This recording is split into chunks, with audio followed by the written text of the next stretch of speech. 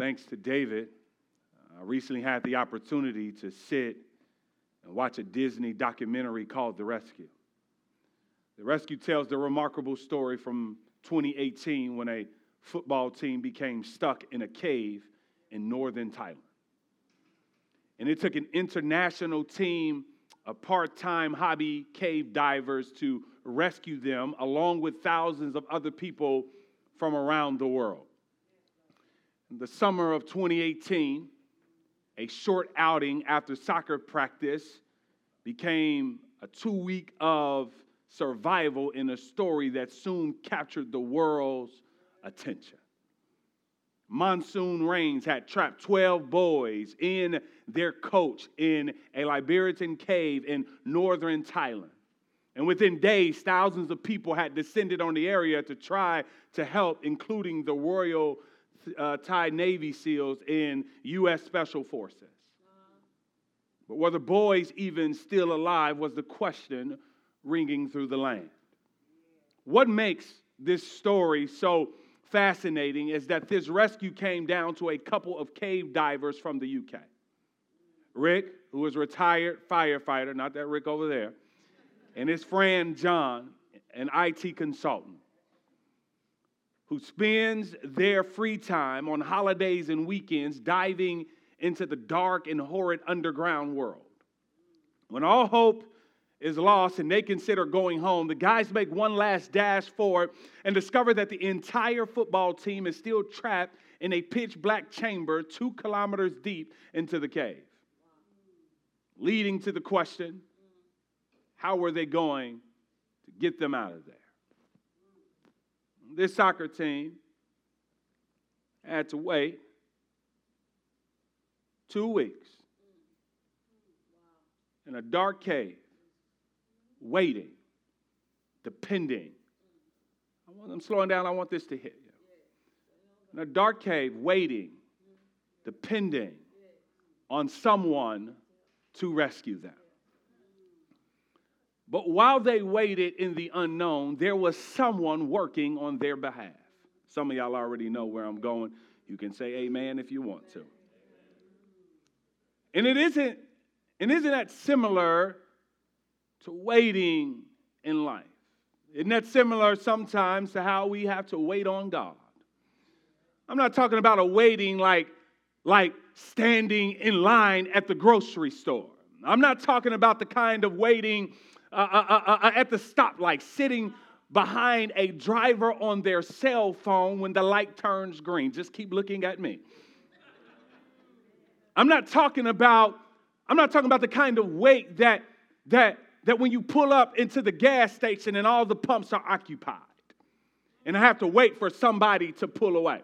I'm preaching to myself right now. I know many of you are way more patient than me. You're much more mature in the faith. You don't experience these things. When you pull into the gas station and you see the pumps full, you turn on your worship music and you lift your hands and you begin to praise God because you say, God, although the pumps are full, I know that you're sovereign. And if you wanted me at a pump, y'all get real deep and real spiritual.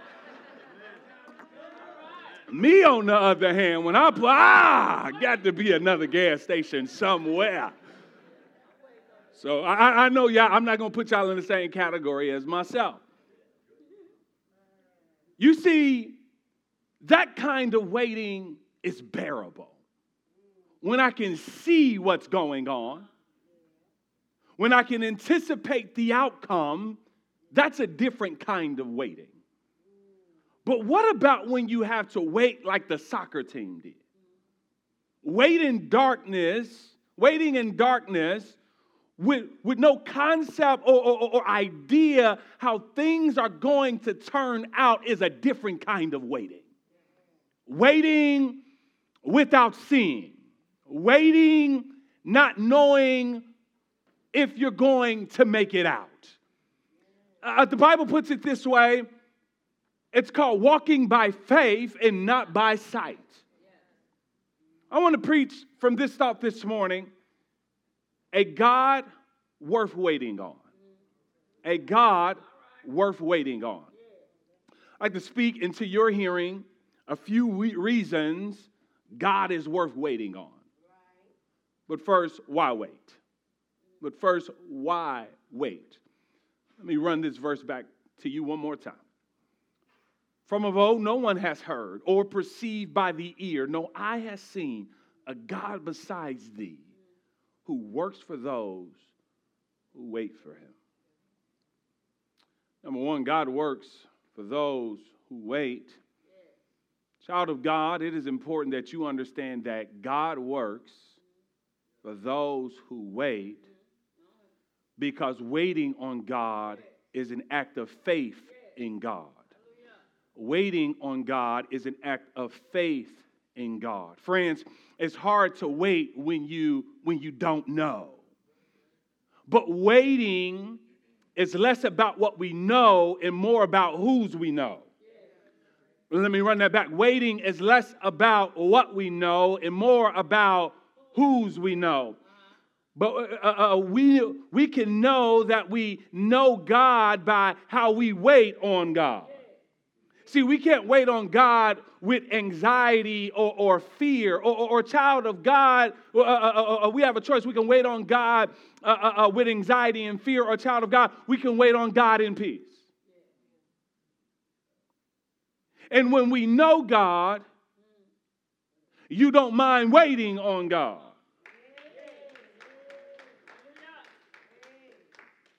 Why? Because we trust in the Lord our God.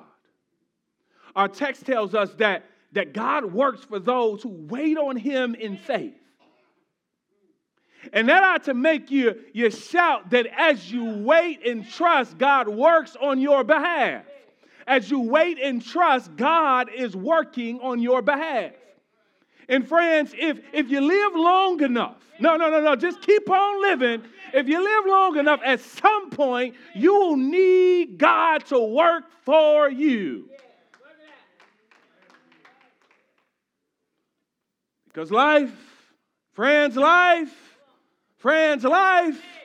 will back you into a corner where you have no choice but to wait.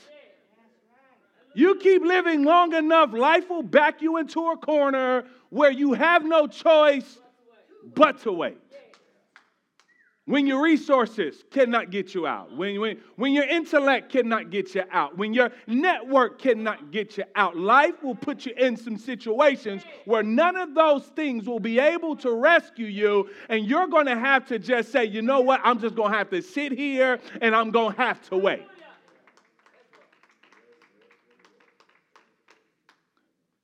Because the reality is most things in life can't be achieved by mere human effort.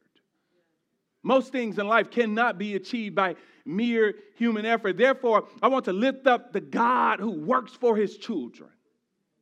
And when I say work for us, not as one who would hire someone, but as a father works for his children to provide for them out of love. I want to be clear when I say work for you. You're not God's boss, is not what I'm conveying to you.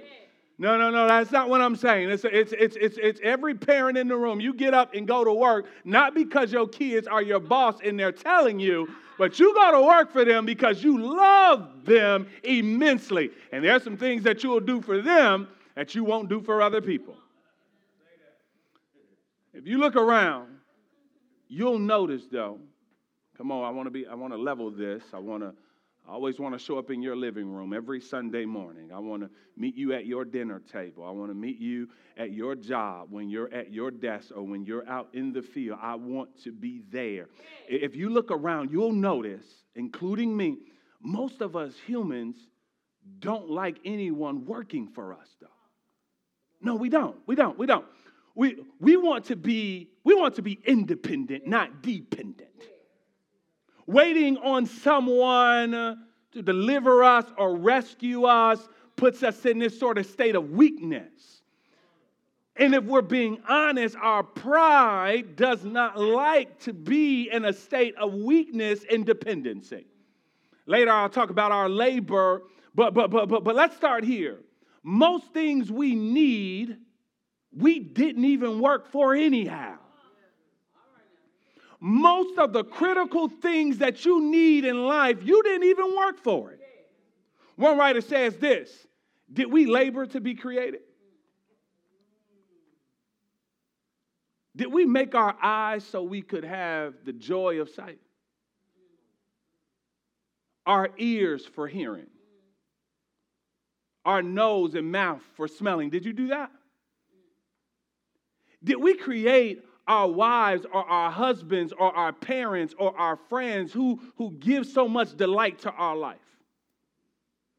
Did we supply the earth with water for drinking? Did we make the sun and station it at just the right distance to hold the earth fast, warm our days, make our crops grow? Did you do that? I love every time I go on vacation because it gives me an opportunity to be reminded that there's a whole nother world going on the other side of the world that is not dependent on Dexter Harris. I left California, and California is doing just fine without me. I wish that wasn't the case, so they'd fly me back out there.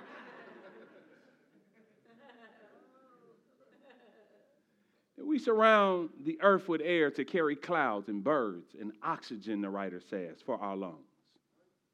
Do we paint the sunrise and sunset that never ceases, but make their way endlessly around the globe for all to see?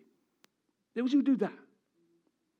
And when we come to die, will it be by our labor that a holy and just God can acquit us of all our sin, take away all fear and pain and guilt, and give us new resurrection bodies forever and ever in the age to come? Did we do that?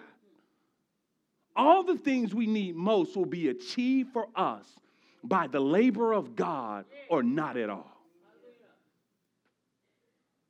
Feel the weight of that. Feel your humanity. Feel your limitation, church. Feel your dependency of how much God does for us day in and day out that we don't even thank him for. Now, this is the kind of things that we need to be reminded of lest we stress ourselves out. These are the kind of things that we need to be reminded of lest anxiety become our pillow. These are the things that we need to be reminded of lest we begin to depend on other things when we forget that the things that we need most that helps us to survive is God's doing. You see, we are like the soccer team in that cave. We need someone greater than us, more experienced than us, to rescue us often from the woes and changes of life. Life has a way of exposing us all, and oftentimes, if we're not honest, all we can do is wait. But what makes God worth waiting on? What makes God, Stephen, worth waiting on? Will, what makes him worth waiting on, Steve? What makes him worthy of your wait? As I progress through this, you're going to realize everybody's not worthy of your wait. But this God is worthy of your wait. And if I do my job well enough, I think that you'll leave in agreement with me. Let me give you this. You know why God's worth waiting on? Here it is. Let it hit you. Because God doesn't need your help.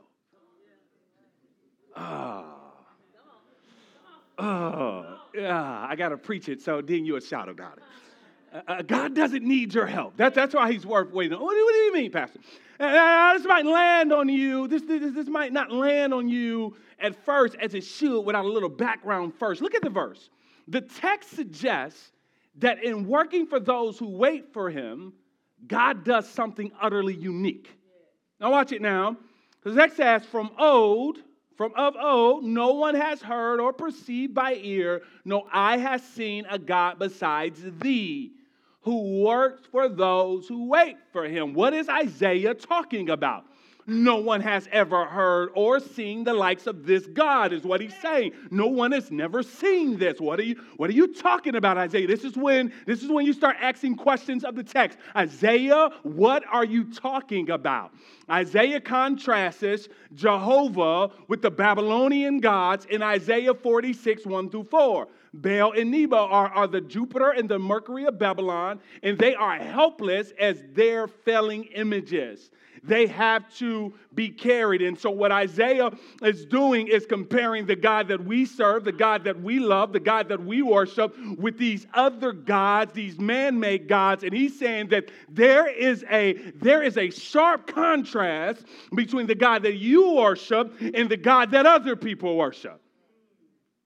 And the difference is that these gods need to be carried and your God does not need to be carried. Their subjects have to work for them. But the Lord of Israel is the creator and he does the carrying. He is not carried. See, child of God, often God will allow us to go into situations, go into caves bigger than us, that we are not able to deliver ourselves from, so that he might prove to us and all those watching, he doesn't need human hands to be rescued. Okay. You know how we are, right? We get in a situation. We Christians, right? So you know we gonna pray, right? Because I don't want to feel like I ain't saved if I don't pray. We gonna pray. If we don't do nothing else, let's pray. But after we pray, we're not just gonna leave it there. We'll probably wait on God for a couple minutes. All right, God, you got about 5 minutes. You got about 5 minutes. And then after that, we're going to say, maybe God needs a little help. Y'all not going to be honest this morning. Because I know God busy running the universe. I don't want to, I don't want to put it all on him. So, God, let me help you out with some things so that we can get this ball rolling. But what this text is saying is that God does not need you to help him to rescue you. Let's go back to the cave real fast. Go back to the cave with me. Walk in the darkness of this cave with me. Let's walk up to this soccer team. Let's swim with these divers. It's the location of these boys. I need you to feel yourself in this cave. I need you to feel 2 weeks in darkness, not knowing if you'll get out.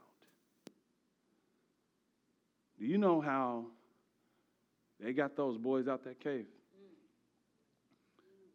And I must confess that it almost brought me to tears because although I've never been stuck in a cave, I've been stuck in some things in life, and it really knocked me off of my feet when they got to this particular part, because I was just trying to watch the documentary, and then the documentary started to preach to me. I don't know if anybody in the room ever just tried to be normal and things started to preach to you. They started to talk to you in ways that you didn't intend for them to talk to you. And I'm going to confess that sometimes inanimate objects sometimes preach to me. Don't think that I'm weird, but sometimes things are always preaching to me. And so I got to this particular part in the documentary, and it began to preach to me. The way they got these boys out is that they literally put the boys to sleep as one would do someone going into surgery. The cave divers knew that awake, they would actually get in the way of them getting them out. The boys were no use to the cave divers in regards to saving them. The boys couldn't advise or help, so the cave divers put them to sleep and carried them to deliverance. Bethel Gary, our God is mighty to save, and he will carry us if we will trust him. This is why God chooses the hard routes in life. I'm going to preach to somebody this morning. Rick, this is why God chooses the hard routes in life. Yeah, I don't know about you, but sometimes I got to inquire of our God, why do you often choose the hard route instead of the easy route? Ain't nobody ever asked God that question. You ain't never said, God, I know an easier way. No, I do. Hey, I know you got, but I got another way. We can do right here, look. We ain't gotta wait 3 months. Right here, look. You put A and B, and you connect that to C. You carry it 3 times, carry it over, boom. We can be out of this, God. But God oftentimes chooses to send his children down the difficult route. And sometimes I scratch my head like, why? Why else would God choose a man and a woman in retirement with an AARP card to give birth to Isaac? Why else would you choose a runaway fugitive to deliver your people from Egypt? That doesn't make sense to me. Why else? I mean, you ain't never read the Bible and say, this just don't make sense to me. God, why would you choose a boy over a giant to get glory? Nobody would choose the boy over the giant if they were in a fight. Why else would you allow 3 boys to be thrown into the fire and then deliver them? You couldn't get me out this situation before the furnace? I mean, you are God. Like, I'm just being human. I'm just regular. Why allow Daniel to be thrown into the lion's den? You couldn't get me out of this before the lion's den? Why allow Esther to put her life on the line before you rescued the people of Israel? Why call a virgin and then have her give birth? Why allow your son to die and then raise him 3 days? I'll tell you why. So that we would know that our God is set apart from these false gods. That's why he does it. Because it ain't about you. It's about him. So that we would know that all things, so that we would know that all the things we are prone to depend on and are dependent on cannot save us. This is why God goes the hard route, because God needs you to know. It's even for him, it's for you to know that he's able to save.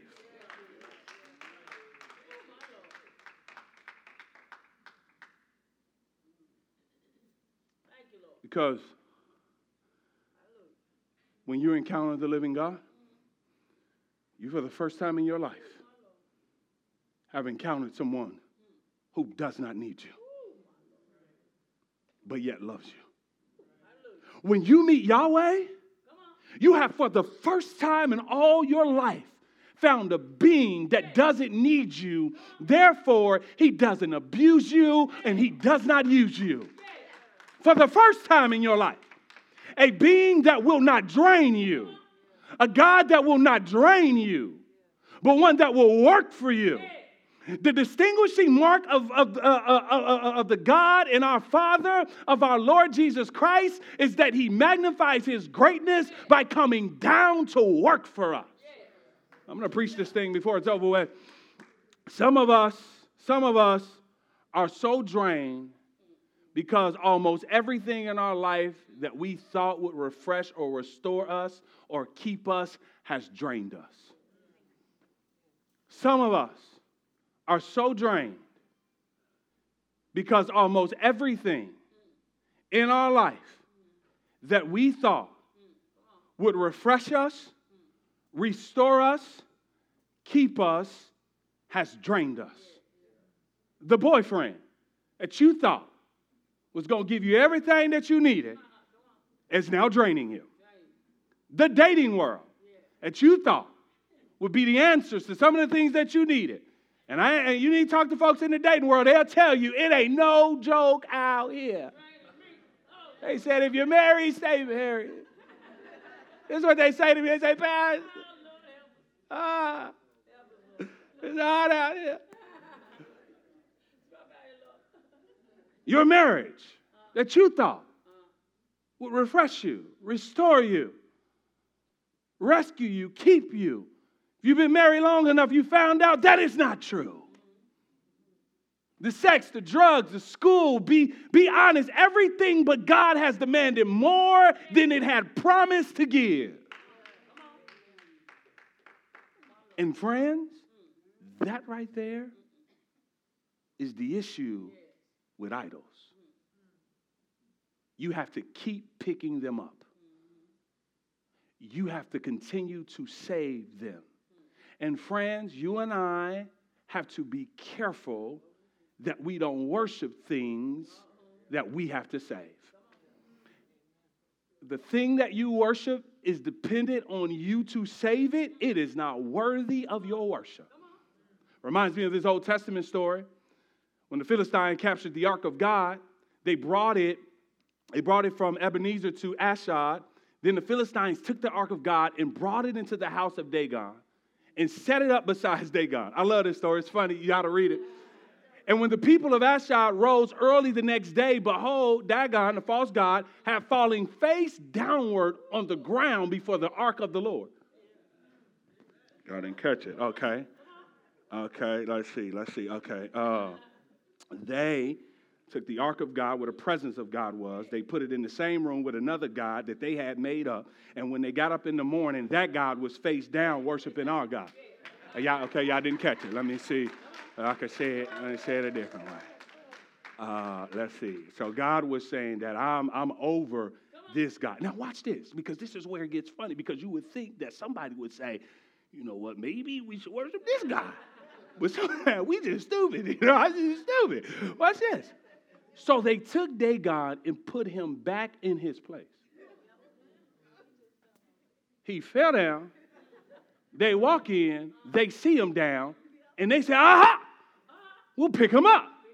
Maybe something happened. Maybe he fell over. Watch this. So they took Dagon, put him back in his place. But when they rose early on the next morning, behold, Dagon had fallen face downward on the ground before the ark of the Lord, and the head of Dagon and both his hands were lying cut off on the threshold. God said, okay, you didn't get it?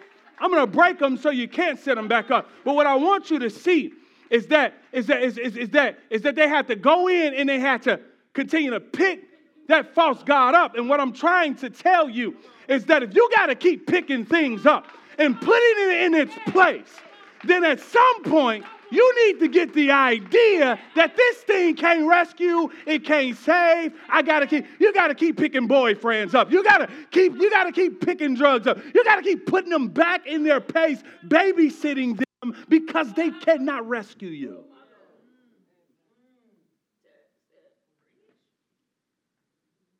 But why else is God worth waiting on? Not only does God not need you to pick him up or carry him, but in addition to that, consider what one writer says, the competence of God's work.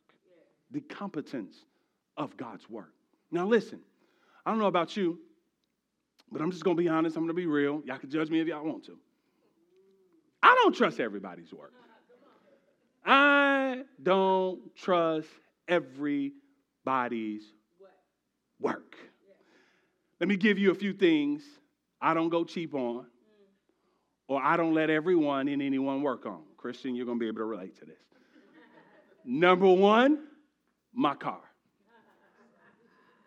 I don't let everybody work on my car. Now, I ain't got no special car, nothing like that, but I don't let everybody work on my car. I don't go cheap with it. I've been burnt. My family has as well with the taking an old boy around the corner. Some of y'all keep looking at me. Now, I want to press into this. Now, I understand sometimes you got to do what you got to do. Now, listen, there are some great old boys around the corner, Mike. But my experience is I leave with problems I didn't come with. I got a whole issue. Now, when I take something to you and when I get it back, I got more problems than when I gave it to you. Now, I don't fall out, baby. Hold on. How you supposed to beat them again? You asking me what's that sound? I don't know what the sound is. You the expert. You tell me. Sorry, y'all. Sometimes be therapy for me up here. Okay, let me keep moving. Number two, if it ain't my car, my house. Okay? Now, I don't just go to anybody. I don't mess with every handyman and handy girl. You are not about to mess up my plumbing in my house. You've been in my house 3 times creating problems. 3 times you've been here. And every time you leave, I got another problem. Then got the unmitigated gall to charge me more. And let me tell y'all something, man. When you get in moments like that, it's hard for you to stay holy, man. Like, it is. I didn't tell you to go put a website up lying to me. The list goes on, but I digress. But you see, God doesn't do jobs twice or three times. Because when God does his work, God does it right, friends. Let me say that one more time. When God does the job, God does it right the first time. No, y'all don't get it. God lacks nothing when it comes to doing his job. God has never been incompetent in running the universe. God ain't never been incompetent for saving you, rescuing you, giving you wisdom, giving you knowledge. When God does the job, baby, you better believe that it's been done right. I wish I had some folks in the room now that can testify that I tried to do it myself. I had other people to do it, but one day I said, God gonna have to fix this thing. And when God got a hold of my life, God fixed it. The alcohol couldn't fix it. The people couldn't fix it. The job couldn't fix it. But when God got a hold of this life, y'all, things begin to change. Things begin to line up. Things begin to line up and do right. Because when God fixes your life, baby, it ain't going to be jacked up. It ain't going to be messed up. God going to get you right. And when God gets you right, can't nobody break it. Isn't he all right, church? He's able to give you joy that can't nobody give you. And not only is he competent, but I also discover this. God lacks nothing when it comes to a job. Oh, you didn't shout. All right, I'm going to let y'all in my business one more time. One time I had an electrician do a job for me. See, I've been scarred, y'all. Don't come to me for handyman advice, none of that, because I'm jacked up. I got handyman, handywoman trauma. Don't come to me. I need therapy. One time I had an electrician do a job for me, and he did a good job, but he had to keep going to the store to get more material. And before he did the job, we had an agreement. And he kept looking at me for money. And I'm like, man, I'm a pastor, man. I ain't got it like that. I just thought we A, B, and C. Well, you got to keep going to Menards. Getting material, but not with God. God does not need to go anywhere to get anything because God owns it all. And even if he doesn't have it, he can speak it into existence. Oh, he's able. I'm trying to tell y'all that God is different than your local handyman and handy girl. God can just speak it and bam. One last thing about depending on humans to work for you for something sometimes is that sometimes this is my pet peeve right here. Pray for me. When they don't show up. Anybody ever had some folks that told you they were going to show up and they didn't show up? One thing, I hate when folks don't show up. Now, the difference is that you may have to wait on God, but God's going to show up. You may have to wait on him. You may have to be patient. You may have to cry sometimes. You may have to rock yourself to sleep sometimes. You may say, God, I've been sitting in this thing way too long. But one thing you know, if you've been rocking with God long enough, is that at some point, he going to show up. He may not show up when you want him, but he's always on. He's always on time, right on the spot. Just when you're getting ready to throw it away, God shows up right on time. Can't nobody ever testify that God ain't never showed up for you. God has showed up for you when he shouldn't showed up for your tail. You know God didn't look out for you when he shouldn't have looked out for you. Go back to the cave with me again. Let's go back to the cave. Let's go visit the soccer team again. Because Can you believe those divers almost quit the job? No, they almost left because their knowledge was failing them. The situation had baffled them to the point where they almost quit. Friends, can I speak this word of encouragement to you? God ain't never been baffled. God ain't never been confused. God ain't never said, I don't know how I'm going to get out this situation. I don't know how I'm going to get him out this situation. Have you ever got yourself into some stuff? No, I'm not talking about things that life just put on you. I'm talking about, have you ever got yourself into an entanglement? Have you ever got yourself into a mess that you couldn't get yourself out of? It ain't no mess that you're going to ever bring to God that God cannot solve and fix. His knowledge of how everything works and how to meet every need is infinite. And his strength and endurance are infinitely. God cannot fail. God, Miss Frida, cannot fail. Somebody needs to hear this. Ruth, God cannot fail. He cannot, he will not fail. This is what he says in Isaiah 46, 9 through 10. I am a God. I am God, and there is no other. I am God, and there is none like me, declaring the end from the beginning, and from ancient time things not yet done, saying, my counsel shall stand, and I will accomplish all my purpose. He cannot fail.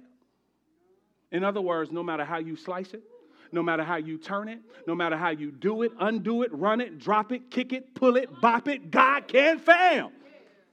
Y'all remember in Chosen Moses?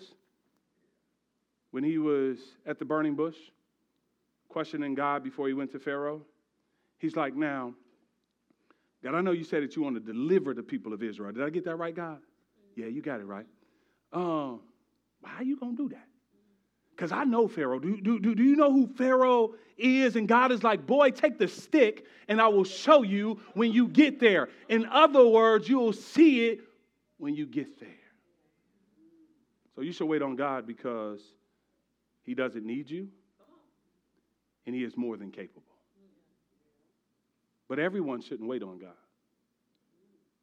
Everyone shouldn't wait on God because God doesn't work for everyone the same way.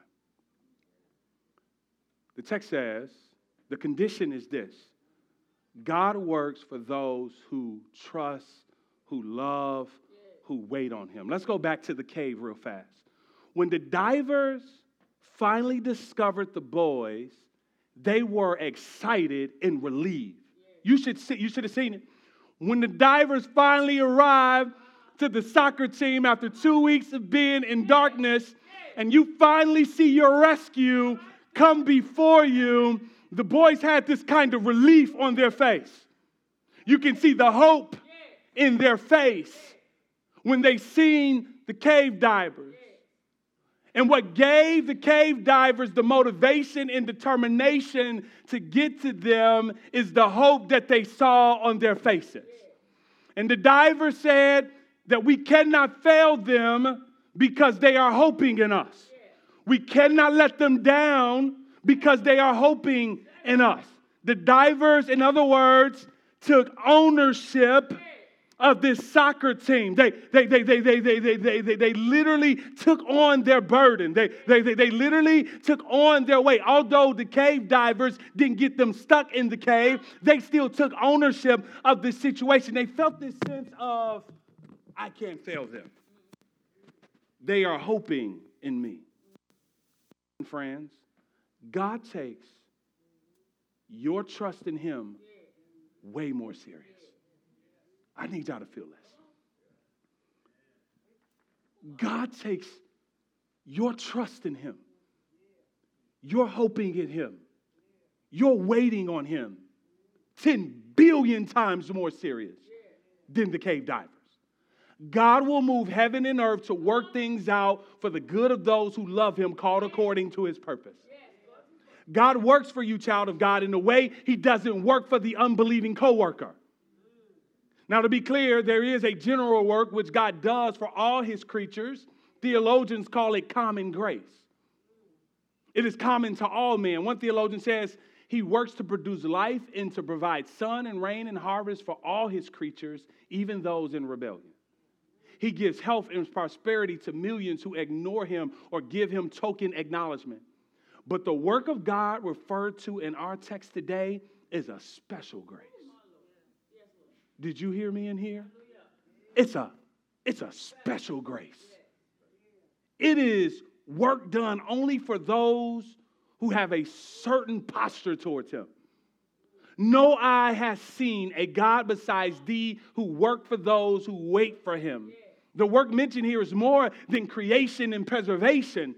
It is more than meeting a few natural needs. It is the investment of all God's energy in every way for our eternal good.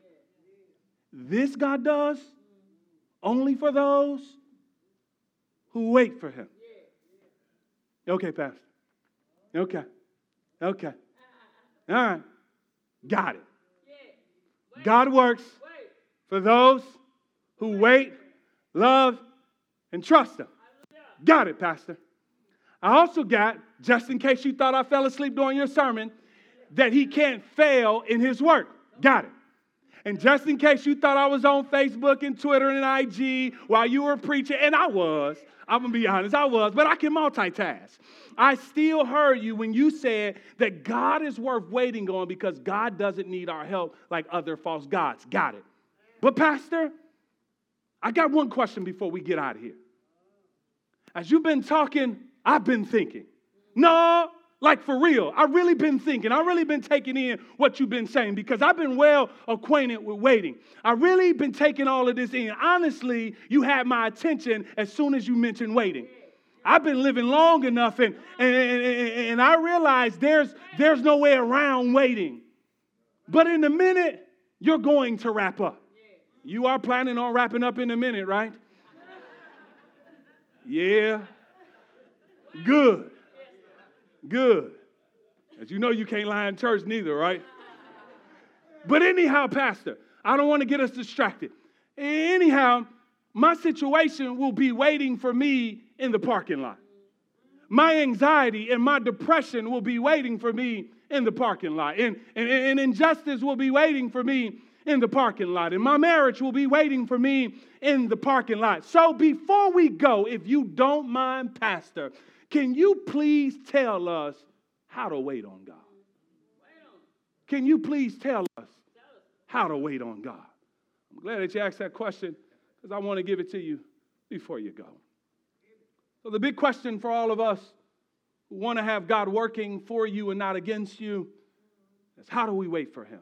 What does waiting mean? In Isaiah, waiting for God implies that the people of God are in trouble. That's right. Sit up in your chair. The people in this text can relate to you. The last three chapters of this book, chapters 64, 65, and 66, are immediately linked together.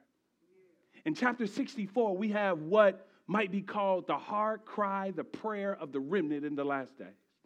They are in danger from enemies. And the temptation is very great to hastily seek the help of man instead of waiting for God to act.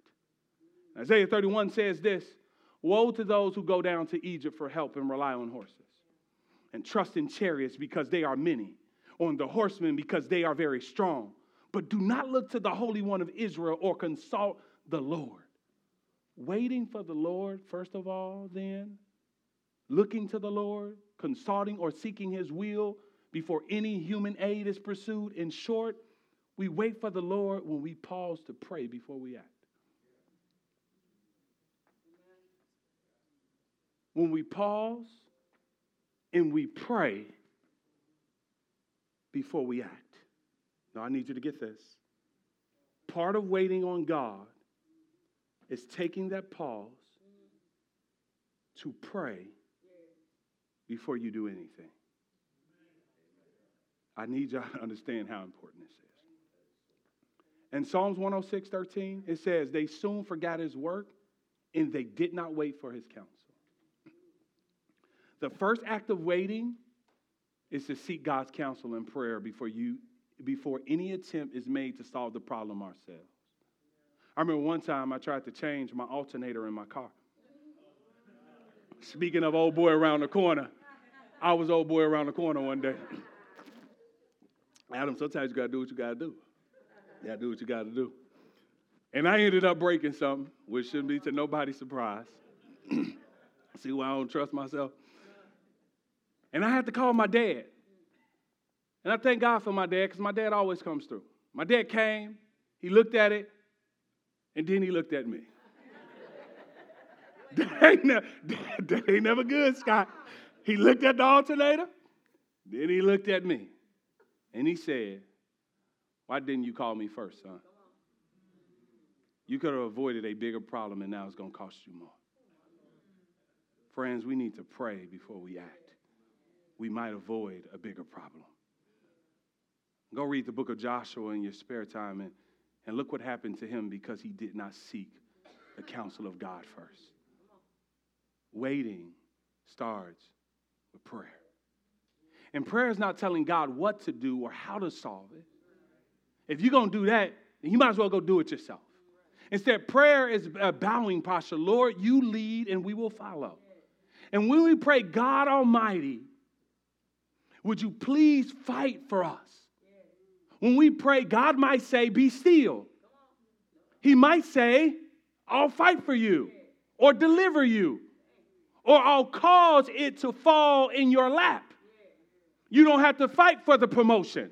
I'll bring it to you. Or God may say, go and apply for the job. So when we pray for God's counsel, we must be prepared to hear him say what Moses did at the Red Sea. Fear not, stand firm, behold the salvation of the Lord, which he will work for you today. The Lord will fight for you, and you have only to be still. Sometimes God will tell you to be still. I got this. Or God may say, enter the battle. We see this in 2 Samuel 5:19 when the Philistines were pursuing David. David inquired of the Lord, shall I go up against the Philistines? Will thou give them into my hands? And the Lord said to David, go up, for I will certainly give the Philistines into thy hands. He did not take matters into his own hands. He waited for the Lord, and then the Lord said, act. But even in acting, we must remember we are still reliant. Because we are always waiting on the Lord, even in acting, as we are always dependent on him. And I want to share something with you. We've been praying, asking God to show us where this new church will be. And when I say we've been praying, y'all, we've been praying. Me and God been fighting. I know what it is to wait on him. Me and God have had some conversations. Like, Lord, you know where it is? Why don't you just go ahead and give it up?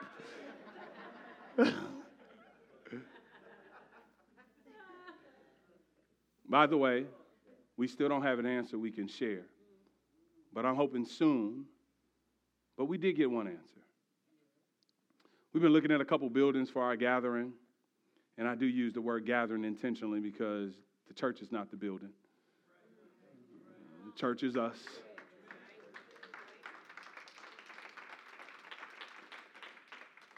And there was this one place that I was wrestling with. And I was like, I think that this may be the spot. And so we prayed over it. And we prayed this prayer literally. Here it is. God, if this is not your will, please close the door.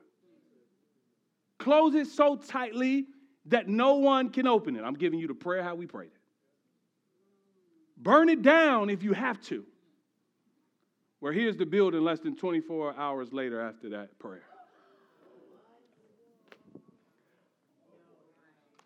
I got a call from the realtor 24 hours later. He said, Mr. Harris, I got some news for you. That building you was looking at, it's burned down to the ground. I said, I just laughed. I couldn't do nothing else but laugh. He burned it down. Now, that ain't what I was hoping for. I prayed the prayer, but that ain't what you praying one day and you hoping something else. When I got the car, I said, oh, man. I said, I got to be careful what I pray for. Because you may just get it. I probably should have prayed something else, like, give it to us or something. Let it come with $1 million or something. After that, I said, hey, can you, resurrect it? I know, I'll let, it didn't work, though. It didn't work. It still burned down. Well, Bethel Gary, I share this with you because we are in a waiting season. We are waiting on God. And thank God we prayed before we act. And Bethel Gary, as we're in this waiting season, let this picture remind you that God does answer prayer. And that God is with this church. God has a plan for this church. And we may not have all the answers, but we do have the one who is the answer. But even if that picture didn't convince you that God is with us, I want to paint one last picture. And that picture is the cross. The clearest picture that God is for us, as the worship team comes back, is the cross of Jesus Christ. The reality is that we don't need burnt down buildings. We don't need God to do nothing else. But what he did on the cross is sufficient enough to remind us day in and day out, because God don't always burn down buildings. But there's one thing that God has done 2,000 years ago that is the clearest picture to every believer in the entire world, and it is the cross of Jesus Christ. That God works for us, that he put on human flesh, and he did what we could not do, and he died the death that we could not die. But good God Almighty, 3 days later, he rose up from that grave, and he's seated at the right hand of the Father. And yeah, there's holes in his hands and holes in his feet. But this is what we know, is that the resurrected Jesus is at work for us. That he'll even burn down buildings to remind us that he is for us and not against us. And so as we leave this place, church, may you remember, may you hold in your heart, as you consider your own situation, as you pray for the future of our church, as you grapple with life, as life sometimes puts you in caves that you can't get out of, in dark spaces that you cannot see, in situations that your power and your intelligence cannot get you out of. Will you remember this, church?